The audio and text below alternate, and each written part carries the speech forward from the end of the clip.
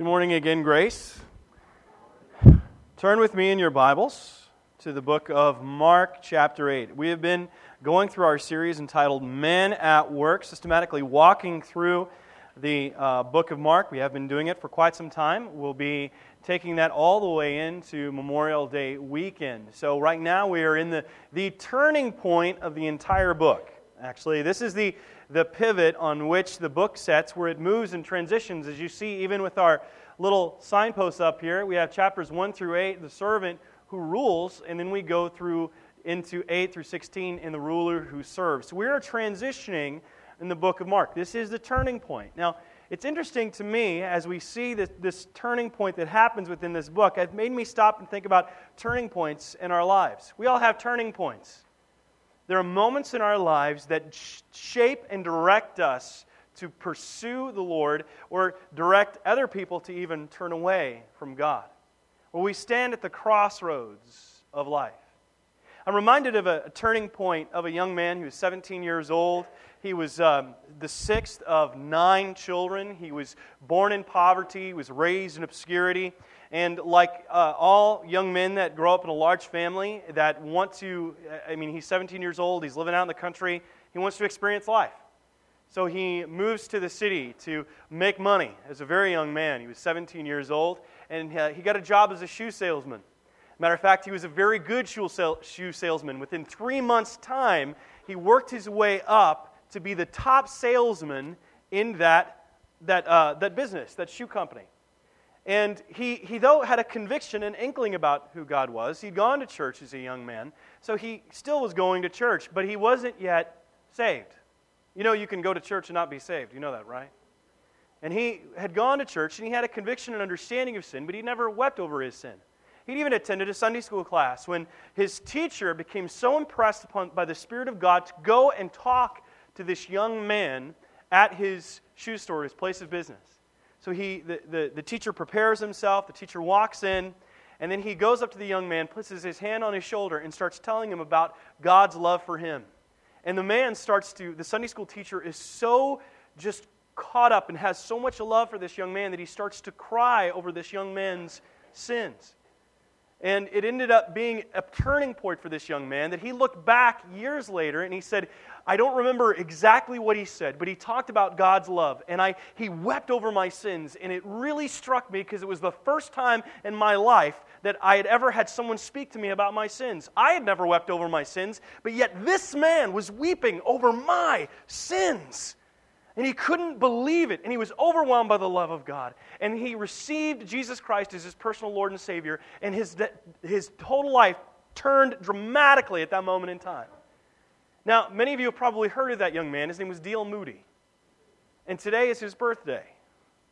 He would have been 175 years old today.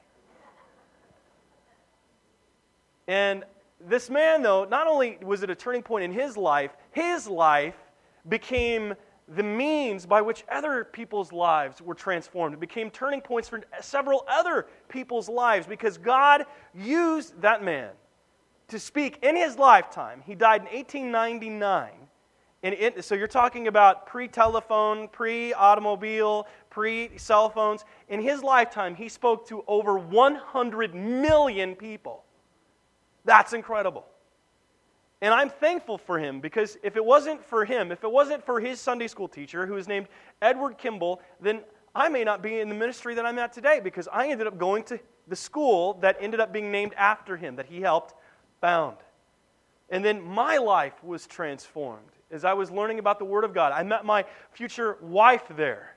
I met some of the friends that I have that are serving in different ministries all over the world, and I learned about who Jesus was and how to study the Word of God and what it really meant to pray and be in such a great fellowship. And it was all because of one man, a Sunday school teacher, that went and spoke to that young man. We all have turning points in our lives. Think about the turning points in your own. Who spoke to you? Or what happened in your life? Sometimes it's someone speaking to us, and sometimes it's certain situations. I think about a relative of mine who totally was raised in church, but totally rebelled in the teen years, like so many do. And I remember the day that I came home and I was listening to her tell her father, with another woman in the room, that she had become a lesbian. She left the faith and her father was stunned. He didn't know what to do. But we continued to pray for her. We pray for her. And I'm not very close to this relative, but I'd hear through different family members, and I heard that she ended up leaving that relationship after 2 years. Next thing I know, she's with some guy. And then next thing I know, that she's pregnant, and then she decides to get married. And I thought, how much worse can this get? But then I hear a story about her being in church, and I'm surprised. She's going to church. Then I hear she's an Awana leader, and I hear she's in the praise team, and I hear that all this transformation that has occurred in her life, and I finally got the opportunity to sit down with her, and I said, what was the turning point in your life? And she said, the moment that my son was born, I realized that I was no longer damning myself, but him. And that I was living a life in rebellion to the Lord, and that I had to repent and turn back to Him. And that birth of her son, ended up being a turning point in her life. Now, it's amazing. God has a way of getting our attention.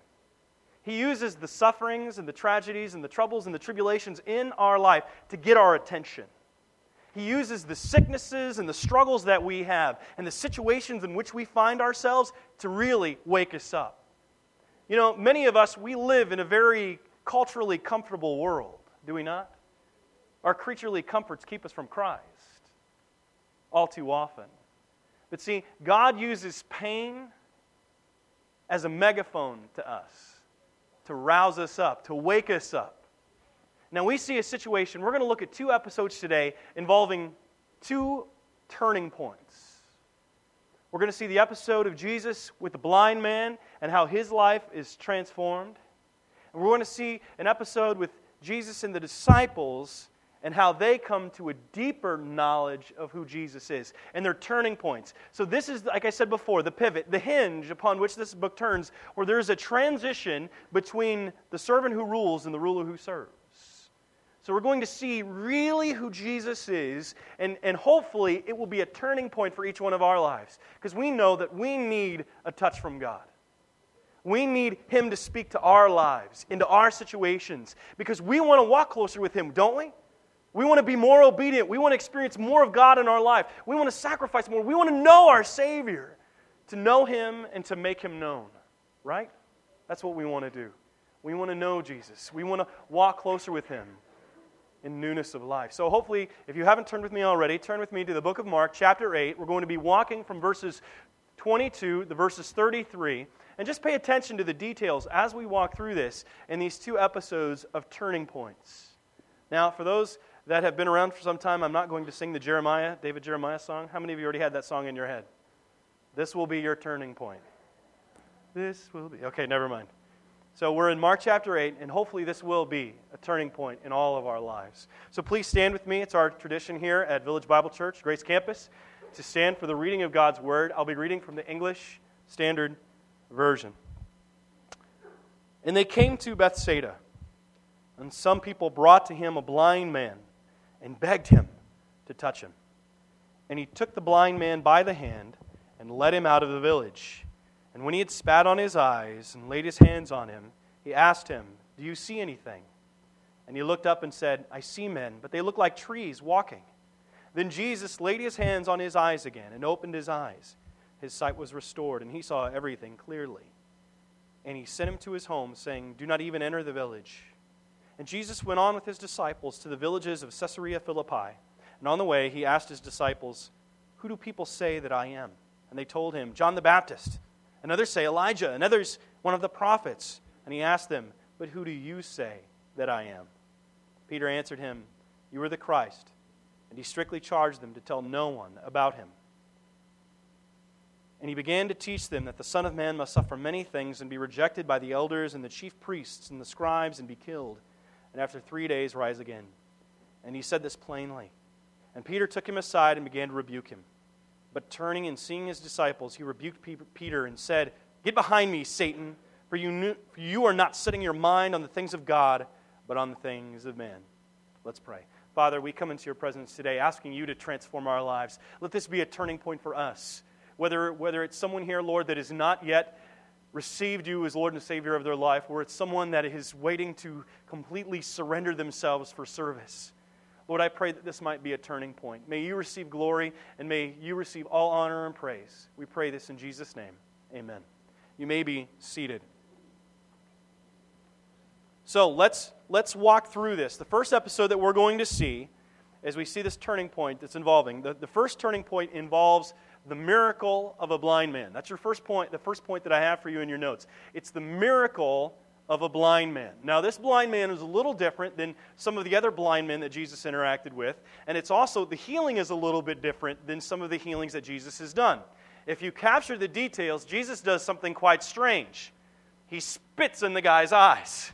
Now, Jesus does this again. We see this done in John chapter 7, except it's a little different than he spits in the mud, and then he spits in the dirt, makes mud out of it, and then he reshapes this guy's eyes. Now, it's fascinating there because Jesus, we learn in the book of Colossians that everything is made through him and by him and for him. So, in essence, he made man, and what does he use to remake man's eyes? The very thing that he used to create man in the first place. The dirt. Now, that's in John 7.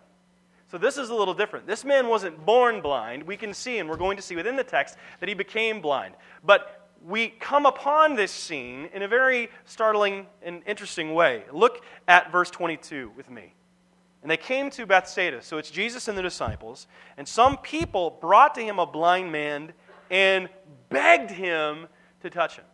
Now what we can see, though, in this turning point is that God uses us to help be a turning point in other people's lives.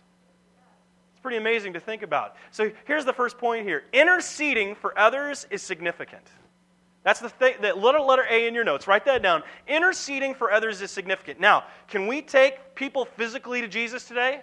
No. Physically, not physically, we can't. So what do? We bring them in prayer.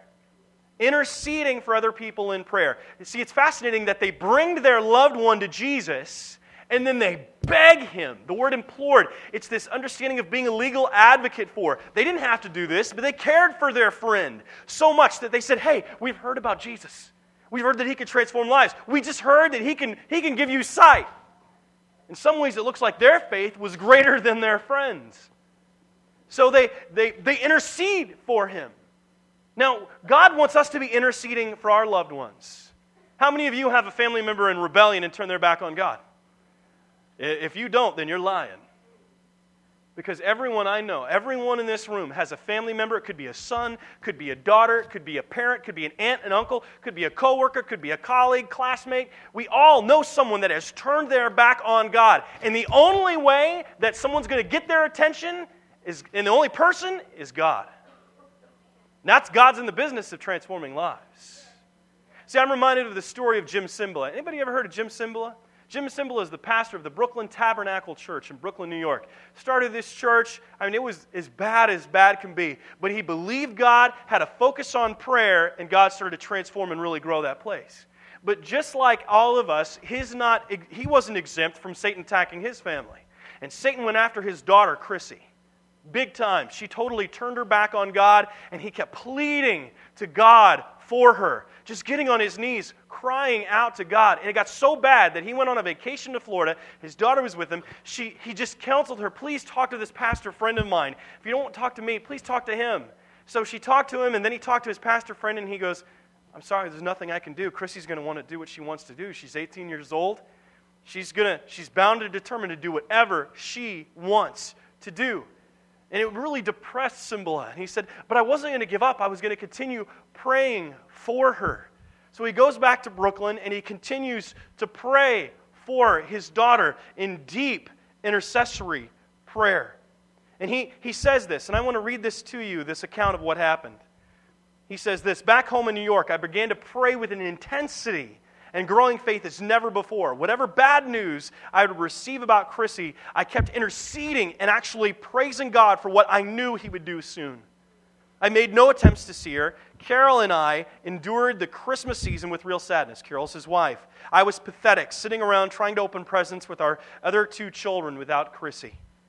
February came, one cold Tuesday night during the prayer meeting, which is a big, huge deal with the Brooklyn Tabernacle. One cold Tuesday night during the prayer meeting, I talked from Acts chapter 4 about the church boldly calling on God in the face of persecution. We entered into a time of prayer, everyone reaching out to the Lord simultaneously. An usher handed me a note. A young woman whom I felt to be spiritually sensitive had written, "Pastor Cymbala, I feel impressed that we should stop the meeting and all pray for your daughter." I hesitated. Was it right to change the flow of the service and focus on my personal need? Yet something in the note seemed to ring true. In a few minutes, I picked up the microphone and told the congregation what had just happened. The truth of the matter, I said, although I haven't talked much about it, is that my daughter is very far from God these days. She thinks up is down and down is up, dark is light and light is dark. But I know God can break through to her. And so I'm going to ask Pastor Bookstaff to lead us in praying for Chrissy. Let's all join hands across the sanctuary. As my associate began to lead the people, I stood behind him with my hand on his back. My tear ducts had run dry, but I prayed as best I knew. To describe what happened in the next few minutes, I can only employ a metaphor. He says the church turned into a labor room. The sounds of woman giving birth are not pleasant, but the results are wonderful. Paul knew this when he wrote, "My dear children, whom I am again in the pains of childbirth until Christ is formed in you," Galatians 4:19. There arose a groaning, a sense of desperate determination, as if to say, "Satan, you will not have this girl. Take your hands off her. She's coming back." I was overwhelmed. The force of that vast throng calling on God almost literally knocked me over. When I got home that night, Carol was waiting up for me. We sat at the kitchen table drinking coffee, and I said, "It's over." "What's over?" she wondered. "It's over with Chrissy. You would have had to be in that prayer meeting tonight. I tell you, if there's a God in heaven, this whole nightmare is finally over." I described what had taken place. 32 hours later, on Thursday morning, as I was shaving, Carol suddenly burst through the door, her eyes wide open. "Go downstairs," she blurted. "Chrissy's here." "Chrissy's here?" "Yes, go down." "But Carol, just go down. She wants to see you." I wiped off the shaving foam and headed downstairs, my heart pounding. As I came around the corner, I saw my daughter on the kitchen floor, rocking on her hands and knees, sobbing. Cautiously, I spoke her name. "Chrissy?" She grabbed my pant leg and began pouring out her anguish. "Daddy, Daddy, I've sinned against God. I've sinned against myself. I've sinned against you and Mommy. Please forgive me." My vision was as clouded by tears as hers. I pulled her up from the floor and held her close as we cried together. Suddenly she drew back. "Daddy," she said with a start, "who is praying for me? Who is praying for me?" Her voice was like that of a cross-examining attorney. "What do you mean, Chrissy?" "On Tuesday night, Daddy, who was praying for me?" I didn't say anything, so she continued. "In the middle of the night, God woke me and showed me I was heading toward this abyss. There was no bottom to it, and it scared me to death. I was so frightened, I realized how hard I've been, how wrong, how rebellious.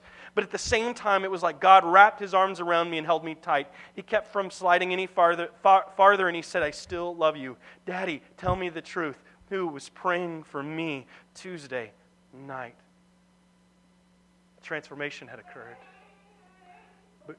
Because that's how God works in transforming life. Praise the Lord. So,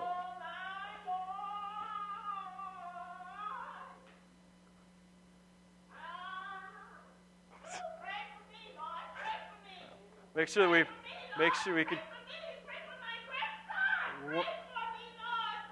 We do want to. We do want to pray for those rebellious family members. So, it's amazing, though, the transformation that occurred in her life, because she went on to Bible school that fall. And then God used her, to transform other people's lives. She became a songwriter herself. She ended up marrying a pastor, and now she is serving with him at Chicago Tabernacle in the city. See, God is in the business of changing lives. And we have to see that interceding for other people is significant. Are you assaulting heaven for your loved ones? For your children? For your parent? For your loved one? For your husband? For your wife? God wants us to be interceding for others for His name. So we can see there that interceding for others is significant. Now notice, look what He does though. This is one of the very few miracles that Christ doesn't heal him immediately. Look within the text. He took the blind man by the hand, we're in verse 23, and led him out of the village. And when he had spit on his eyes and laid his hands on him, he asked him, "Do you see anything?"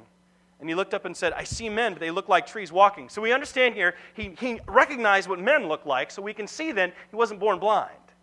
The blindness had occurred periodically over time. So he had an understanding of what had happened. It could have been periodically, it could have been an accident, we don't know. So Jesus doesn't heal him immediately. Now why? Why? Could he? Could he have healed him immediately? Of course he could. He does that so often. Then why, though, does he wait this time? Why does he do this in stages? Well, I think God wants us to understand that healing happens in stages for some of us. Write that down. Healing happens in stages. For some of us, when we came to know Jesus, it was dark, and then it was light. For others of us, it was a little bit more gradual. It's a dimmer switch. We've talked about that so many times. But there's a point in time when the light gets on, and that we recognize, we can spiritually see. See, healing happens in stages. God works uniquely in different people's lives in pretty profound ways. But he happens in stages. Now, the coolest thing about this entire passage is this is sandwiched right between Jesus interacting with the disciples beforehand and them failing to recognize and understand who he was, and then him interacting with them afterwards, and they still fail to understand who he is. The whole point, and it's mentioned, I think, 9 times within the preceding section, this section, and the one directly following it, is their failure to see and grasp who he is. See, God wants us to understand that it's not going to be immediate for some of us, that we have to be patient with one another, and that God is working slowly, but he's working in our lives. And some of us, we get really down and depressed. God, why don't you take this sin from my life? We hear about that happen with other people. Have you ever heard that? Someone just said, I just quit sinning immediately on this certain sin. And some of us are looking around going, why am I struggling so much? I'm still struggling with the same sins that I struggled with when I first got saved. You ever been like that? You ever felt that in your life? When you see some people where it's immediate for them, and there's others that you're sitting there going, why am I still struggling? God's not left you. God's working with you, and he's being patient with you, and he's trying to show you his grace, and he wants to free you from that sin. So we have to understand that the turning point in a person's life doesn't always happen instantaneously. Sometimes it's gradual change. So we have then interceding for others is significant. We have healing happens in stages. And then we have something very curious. Jesus lays his hands on him in verse 25. Look at that. On his eyes again. And he opened his eyes. His sight was restored. And he saw everything clearly. But then the most curious part. I mean, the whole episode is very strange and peculiar. But verse 26 is very strange to me. And he sent him to his home saying, do not even enter the village. Why didn't he go to the village? Why did he have him not go and tell everybody what he did? Walk around and go, look! I can look. I can see. Why would Jesus not have him go to the village, not go to home? Now, keep that in mind. Skip down in the next episode. Now, we're not going to completely get into this one just yet, but I'd like you to see in verse 29, Jesus asked him, but who do you say that I am? Peter answered him, you are the Christ. Look at verse 30. And he strictly charged them to tell no one about him. This goes against everything we know, does it not? The Great Commission, we're to do what? Go and tell who? Everybody. Then why is he not having him tell everybody right now? Why does he say not to do this? Well, we don't know. We're not given that instance. But we know that he has a reason for it. Does God have a reason for stuff happening in our life? Yeah. Do we always see that reason? No. No. So here's the point. Obeying doesn't always make sense. Does God give you a command and expect you to obey it? Yes. Does he expect you to understand everything about it? No. I think of Abraham with Isaac. Here is the son of promise, the one through whom all the world would be blessed, the one that he had waited for, the one that he had been praying for decades. And yet, here's this son, and what does God call him to do? Sacrifice him. What? I mean, that's a strange command, is it not? But does Abraham obey? Yes. Because he believed God. He trusted in the Lord. See, God doesn't want us to walk by by sight. He wants us to walk by faith. But we want to walk by sight all the time. We're just like my children. My children, I tell my children, and you've probably done this, obey. What's the first question? Wow. You know, a lot doesn't change when you become between 9 and 69. by the way? Adults still ask the same question. Why? We don't change a whole lot. We're always asking God, why? And God just says, what? Trust me. Trust me. I have reasons that you don't understand. I have reasons that you don't understand. And just like us trying to explain to our children, sometimes we can't explain it fully, but we know what's best. Do we not? And do you think our Heavenly Father knows what's best for us? When He calls us to obey, there's a reason here. We don't understand it. There were times where Jesus tells them not to go into a certain town. Even the book of Acts, we have them ready to go on a certain mission trip, and the Spirit of Jesus forbids them from going in. He had a reason. We don't understand it. We're not given the reason why. God doesn't choose to reveal all of His secret plans to us. They're His prerogative. They're His understanding. But we are called not to understand everything, but to trust in Him and walk by faith. It could have been that him going in there and telling everybody about the miracle would have messed up the entire ministry. That all these people would have come out looking for that healer rather than a Savior. People wanted the sideshow and not their sins forgiven. See, He didn't want that. That's not what He was about. Jesus wasn't desirous to attract and have everybody come and see a show. Matter of fact, we've seen throughout the book of Mark, that is the last thing that Jesus wants. Even after miracles are done, He retreats and prays, and they come up and they say, hey, everybody's looking for you. And what does Jesus say? We need to go to the next town. Why? Because they were too busy, obsessed with the miraculous.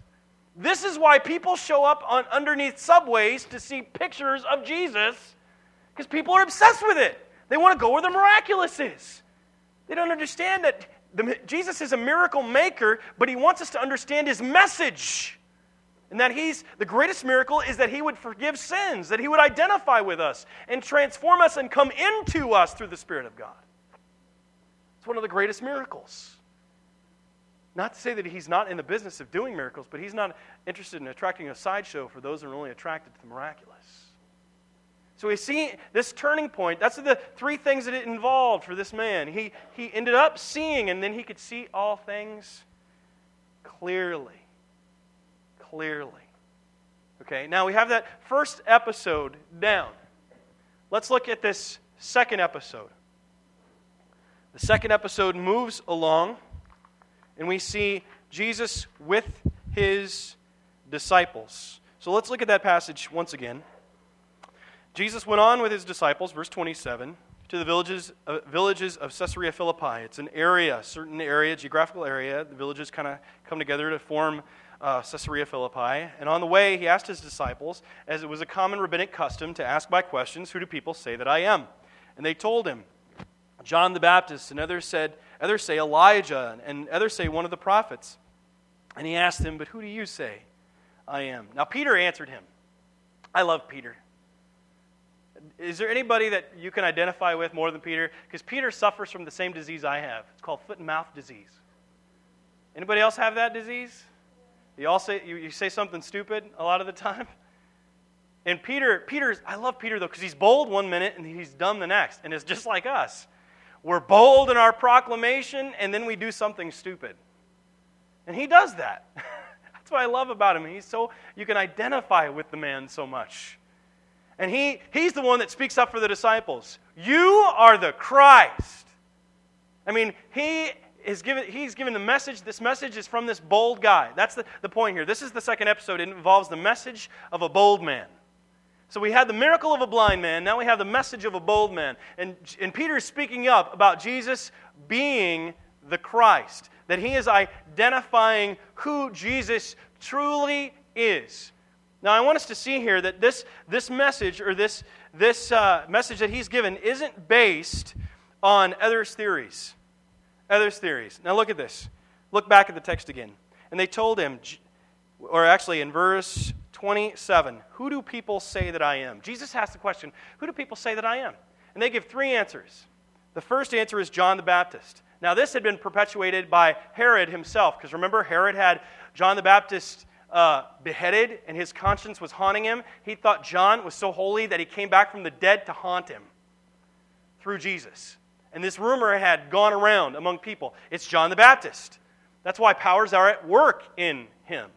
Others say Elijah. Now, in Jewish custom or in Jewish theology, the book of Malachi talks about the Elijah who is to come that would be the one who would proclaim the way of the Lord, that would set all things straight, that would turn the hearts of fathers back to their children. Now, Jesus tells us that Elijah was, come on, Bible students, John the Baptist. You're exactly right. He says that he's John the Baptist. Now, John denied it because John really didn't understand. Christ saw the complete fulfillment of it, and he says he was John the Baptist. Others say, what?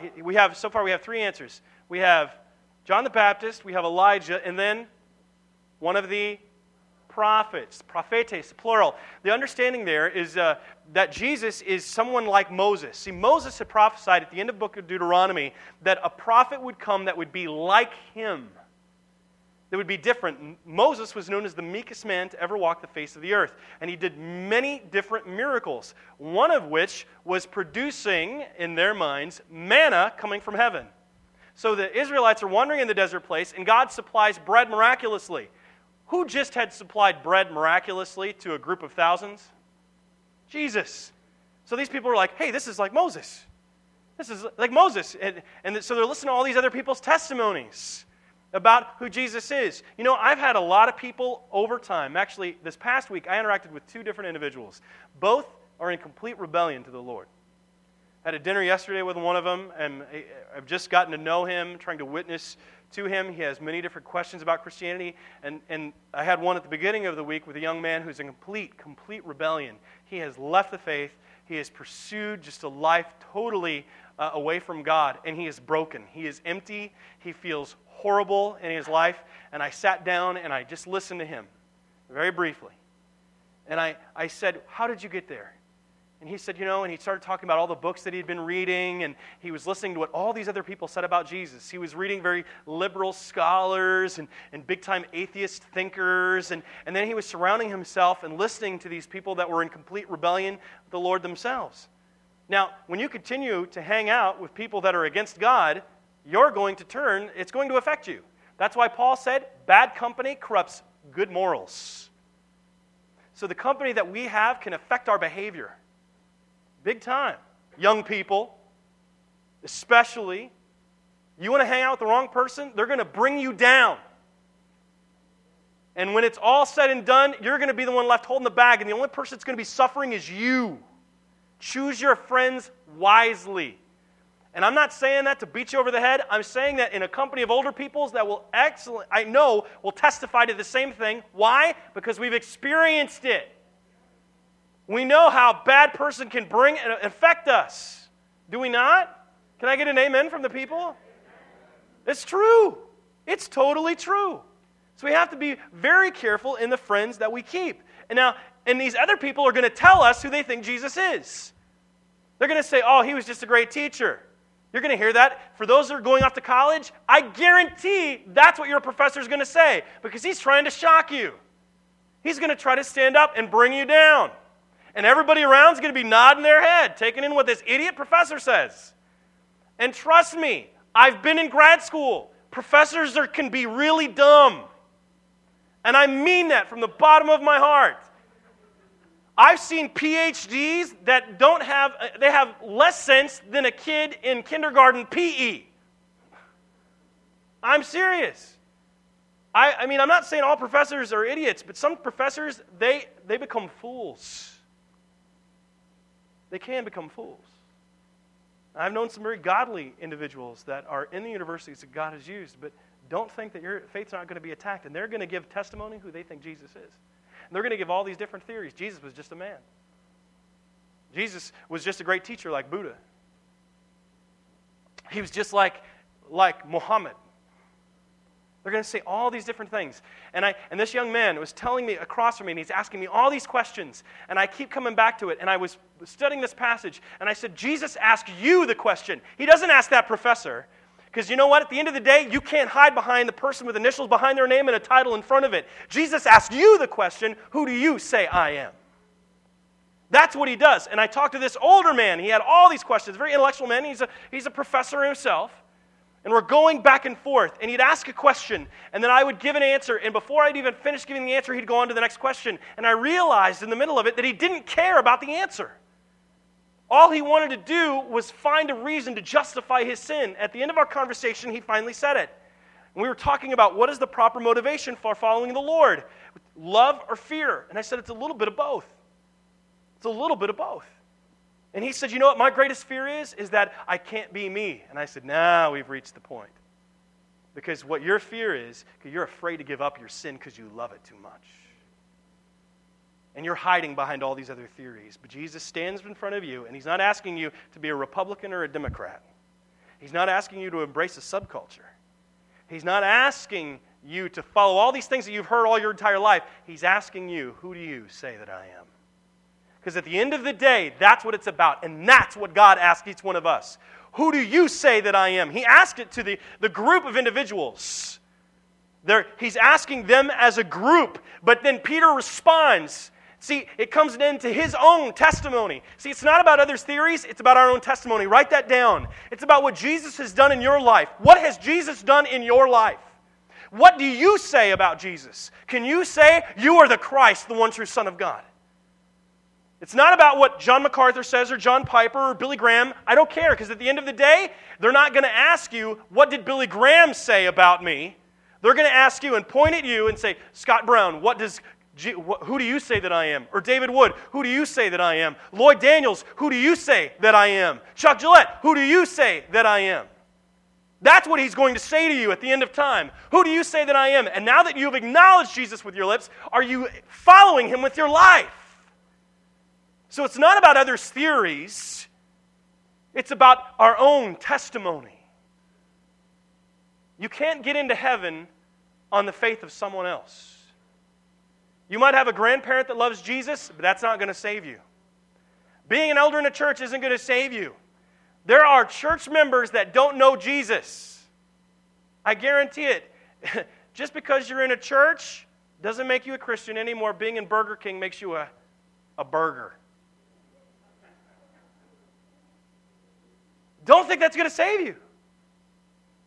Jesus says to you, who do you say that I am?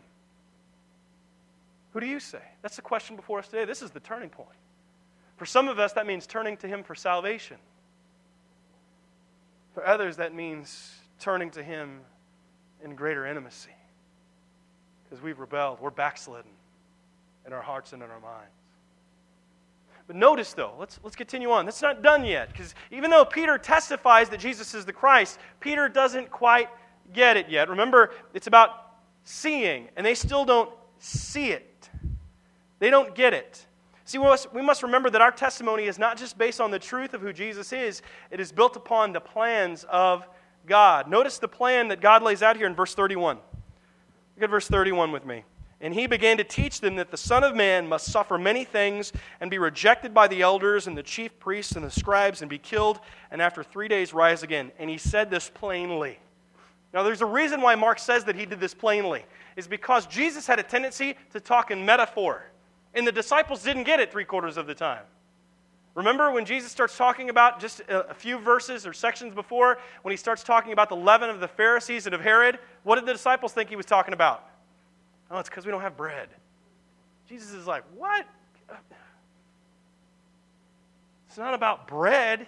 It's about the teaching that they do. So here, he's saying it plainly. He is laying out what's going to happen.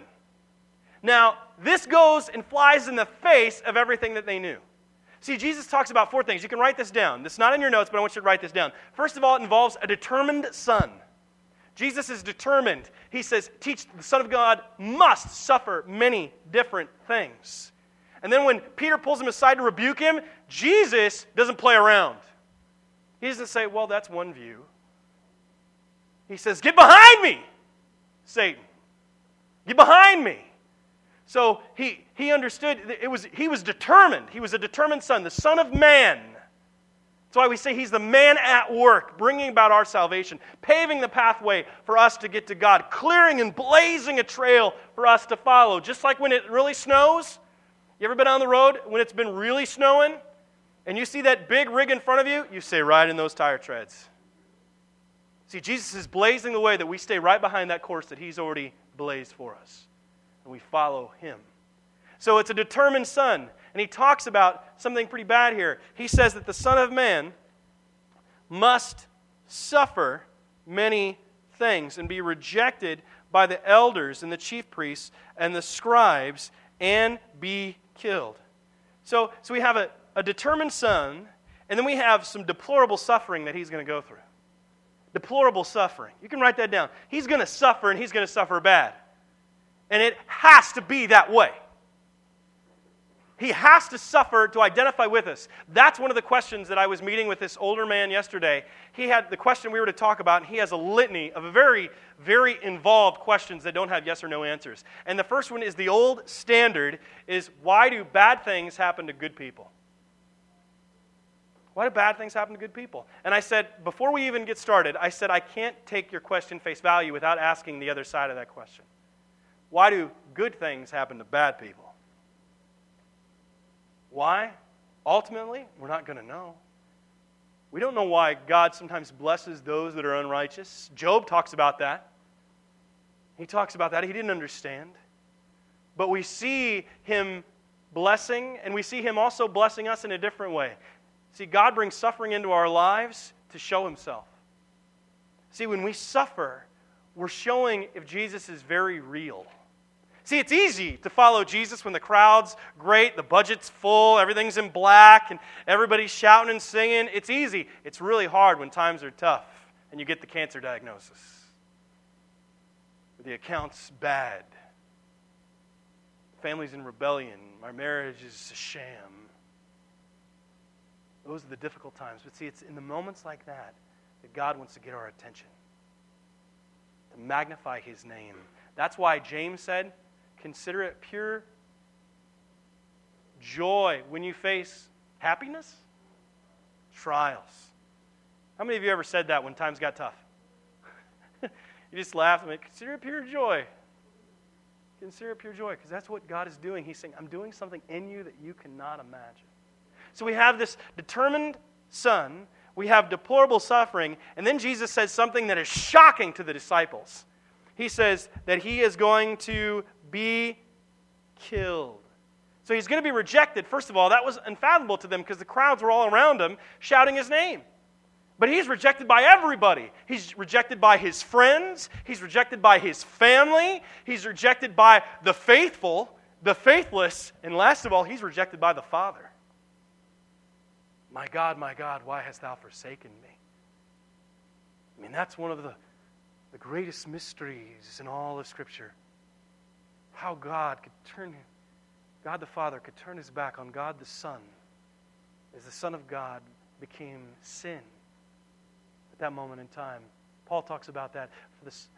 For God made him who knew no sin to be sin for us, so that in him we might become the righteousness of God. So we have this determined son, this deplorable suffering, and this also deadly sentence. He's going to be crucified. He's going to die. But then Jesus says something that I made their eyebrows raise. What? Look at the text. And after 3 days, we'll do what? Rise again. And I love the next section. And he said this plainly. He laid it out. This is the plan. It's the plan of God. He said it plainly, and it's a definite surprise to them. It's a definite surprise. The resurrection, they didn't understand that. No one had ever raised themselves from the dead. I mean, they'd heard about Elijah, they'd heard about Elisha, and they'd even seen some of the stuff that Jesus had done in bringing people back from the dead, but no one had said they were going to die and then come back. And now, this really, really messed with their heads because they were expecting a military leader like David to come and just rid and run out the dreaded Romans. They wanted to establish the theocracy again, just Jewish rule, and they would expand the territories and the borders, and they just get rid of the hated Romans. They'd be able to worship God again. That's why Peter pulls Jesus aside and rebukes him. Now, you got to have some serious chutzpah to rebuke Jesus. There's people in my life that I would have a hard time rebuking, and I mean, I can honestly say I would never dream of rebuking Jesus. And Peter rebukes him. But see, it's built on the plans of God, not the prerogatives of man. Write that down. The prerogatives of man. That's the next part in your notes there. The prerogatives of man. See, man wants salvation without suffering. We want that, do we not? We want our best life now. That's why that book sells so much. I'm just being very frank. People don't want to suffer. We don't like to suffer. And I've heard pastors stand up and they even talk about not suffering. And I'll tell you right now, that is not biblical at all, in the least. The Bible talks about through many tribulations we must enter the kingdom of God. Endure suffering as a good soldier of Christ Jesus. Paul talks about it again and again, and he lays it out, all of the suffering that he went through. He talks about being shipwrecked. He talks about being stoned. He talks about receiving 40 lashes minus one. He talks about being in danger from his countrymen, danger in the city, danger on the road. He's shipwrecked. He's going through all these troubles, and he still says, and I have in my body the daily anxiety for all the churches, because he sees the sin that's just going in him all the time. He sees suffering. Salvation involves suffering, and it's Jesus' suffering most of all. But we are going to suffer. If you want to follow Jesus, you're going to suffer. All who seek to be godly in Christ will be persecuted. You're going to suffer at your workplace. You're going to suffer at your family get-togethers. You're going to suffer with your friends because they're not going to understand. Because remember, Paul said we are the aroma of Christ. To those are perishing, to those that are being saved, it is the smell of life. And to those that are being damned, it's the smell of death. You ever been around death? Smelling a corpse? You ever had a dead animal die in your yard and you're just walking around, you're like, something stinks. What is that? See, that's how you smell to some people. Because they're not being saved. They don't like that smell. They want to get you away from them. But for others, it's a smell of life. And those are the people that are going to be attracted to you and want to know who Jesus is. And they're going to ask you questions. And they want to see and know who He is. So God's plans. We have to understand that this message that Peter has, it's based on the plans of God, not the prerogatives of man. And he messed that up. And that's what Satan tries to do. When Satan was tempting Jesus initially, he tried to do things to get Jesus from being able to identify with us. And even then, he was trying through Peter somehow. We don't know how that worked. He didn't possess Peter. We don't know how he influenced Peter. But somehow, Jesus recognized the root of this lie. And he says, what you're offering is a satanic thing, because you're saying that we can have salvation without suffering, and that's not how the Father has ordained it. I have to die. That's why we preach Christ crucified. We're not here to offering a better plan for your life. We always want to do that. We preach Christ crucified, a stumbling block to many different people. Foolishness to those that are being saved. But we cling to the cross of Christ. See, that's why we see here there's a crucifixion that's going to happen, and then there's a definite resurrection that's going to occur. And you can't proclaim Christ without understanding that. There was a crucifixion that they died. He died for your sins and mine. That's what your sins deserve. You can't remove the offense of the cross. When I hear churches that don't even talk about the blood of Christ anymore, you're missing the gospel. Without the shedding of blood, there is no remission of sins, as we read in the book of Leviticus. We have to get back and understand that it's the cross of Jesus Christ. That's where everything happens and occurs. That's where we see what man's rebellion deserves.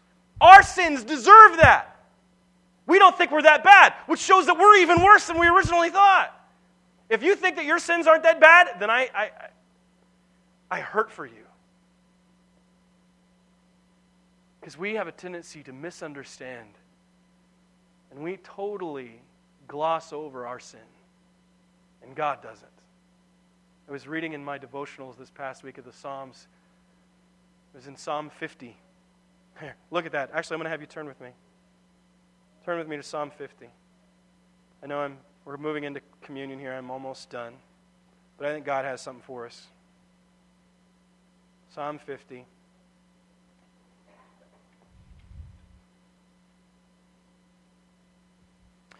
Psalm 50, verse 19.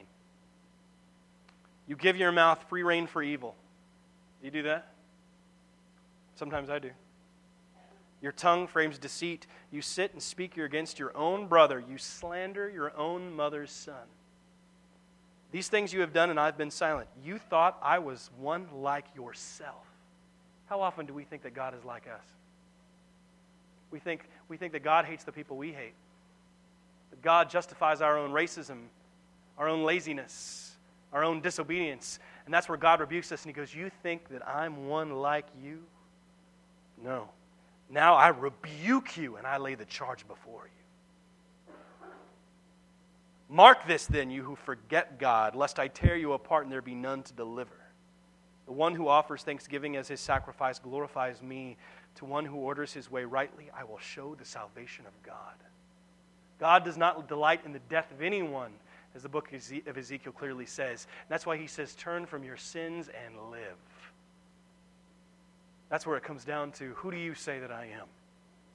This is your turning point.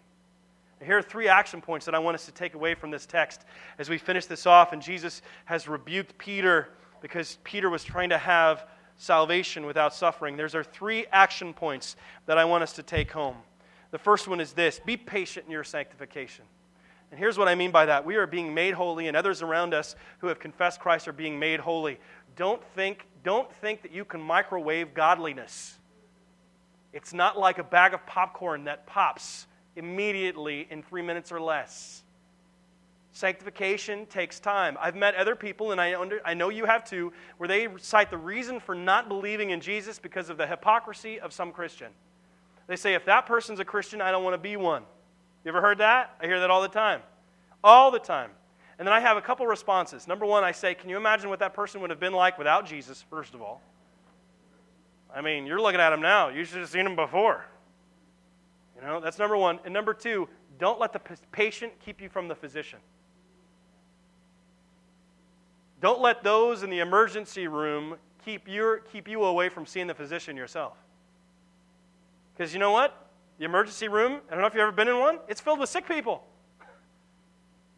And we all have the disease of sin, and we're all going to screw up. It's not an excuse. I'm just saying it's the reality.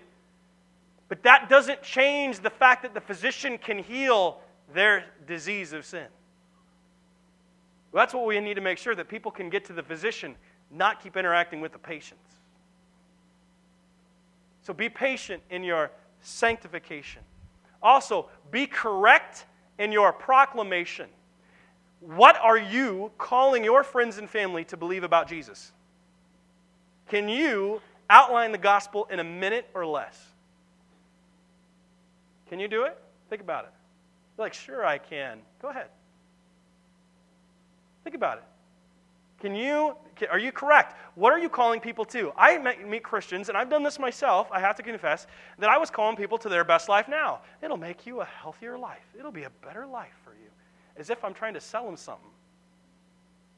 I'm not trying to sell them anything. I'm trying to show them that Jesus is the Savior, and also the wrath of God is coming. The wrath of God is coming. Jesus is coming again. We sang about that today. Jesus is coming again. We don't think He is for some reason. We talk about it, but we don't really believe He is. But He's coming. He is coming. And we have to call people to repentance, that man is rebellious. God, in His love, provided a substitute for us that took the wrath of God upon Himself and our sins, paid the price for it, died, was buried, and rose again, ascended into heaven, where He waits to come again to judge the quick and the dead. And He is commanding all men now to repent, as the book of Acts says. So make sure that you are correct in what you're calling people to do. Peter didn't understand the suffering. Don't try to make people think that suffering is not going to occur in their life. Their life might be better, yes, but they could still undergo hardship. Who would look at Job's life and offer that up as an example for people on accepting Christ? By the way, if you accept Jesus, this is what your life could be like. You know, we don't do that. We always try to give this pie-in-the-sky answer. Just like I had a young girl who was going on a mission trip to Thailand when I was a youth pastor. She was a senior in high school. Her parents were freaked out that she was going to Thailand on her own, and we're driving on the airport. I think I've shared this story before. We're driving her to the airport, my wife and myself, and my wife goes, God's going to protect you. And I went, maybe not. God might want you to die for His glory. Something to say to a 17-year-old kid getting ready to go on a mission trip. I said, I have to be theologically correct here. God might want you to glorify Himself with suffering. And she's like, thanks for that encouragement. I'm like, That's what I'm here for. I'm not here to gloss it over and make it all more palatable for you. I want to show you the truth of the reality of the situation. So make sure that we're being correct in our proclamation. And lastly, make sure that we're being mindful of His direction. Mindful of His direction. In other words, when Jesus calls us to obey, obey. It may not make sense, but there's a reason for it. And you have to trust God just like we expect our children to trust us. We have to trust God in the same way. That's why we're to have childlike faith. That doesn't mean that we don't try to understand. We should have that faith that's seeking understanding, yes, but we don't throw the baby out with the bathwater. Just like I was talking to these two men, and they both said, I want proof, I want evidence. I'm like, the proof has already been written. Now it comes down to faith. With faith. Without faith, it is impossible to please God. For those who want to please God must believe that He exists and He rewards those who earnestly seek Him. Hebrews 11:6. So do we have faith? Do we believe in Him? Now, we're going to transition right now into our communion time. And I'd like you to flip back for a moment to think about this. As we've been talking about turning points, this is where a turning point involves confession and repentance. We can't follow Jesus without repenting of our sins. It's like salvation's like a bus. You come with a bus, but you've got this unbearable burden that won't fit through the door. If you want to get on board with Jesus, you can't